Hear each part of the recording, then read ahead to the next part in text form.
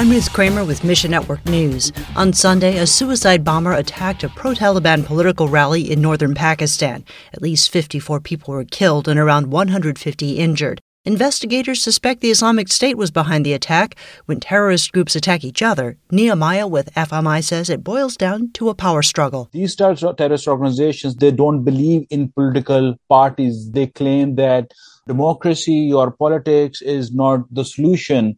So the only way to move forward, that is to enforce a Sharia law. So they're trying to keep killing each other to win. This is just like a tug war going on. Who is going to enforce Sharia law? So this is very, very complex situation. Pray for FMI church planters reaching Muslims with the gospel. And Every Child Ministries serves kids and their families in the Democratic Republic of the Congo with support services and gospel hope.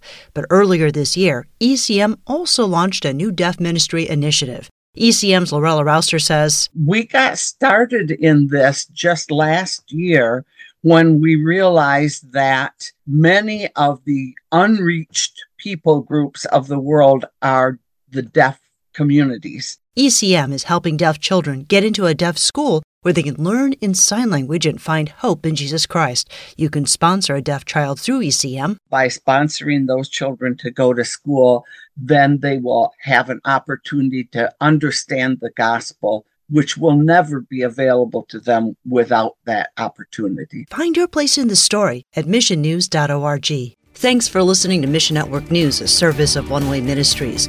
We're listener-supported by people just like you. So by giving to Mission Network News, you enable us to keep the stories of God's kingdom coming. And together, the Great Commission happens. Look for links at missionnews.org. I'm Ruth Kramer.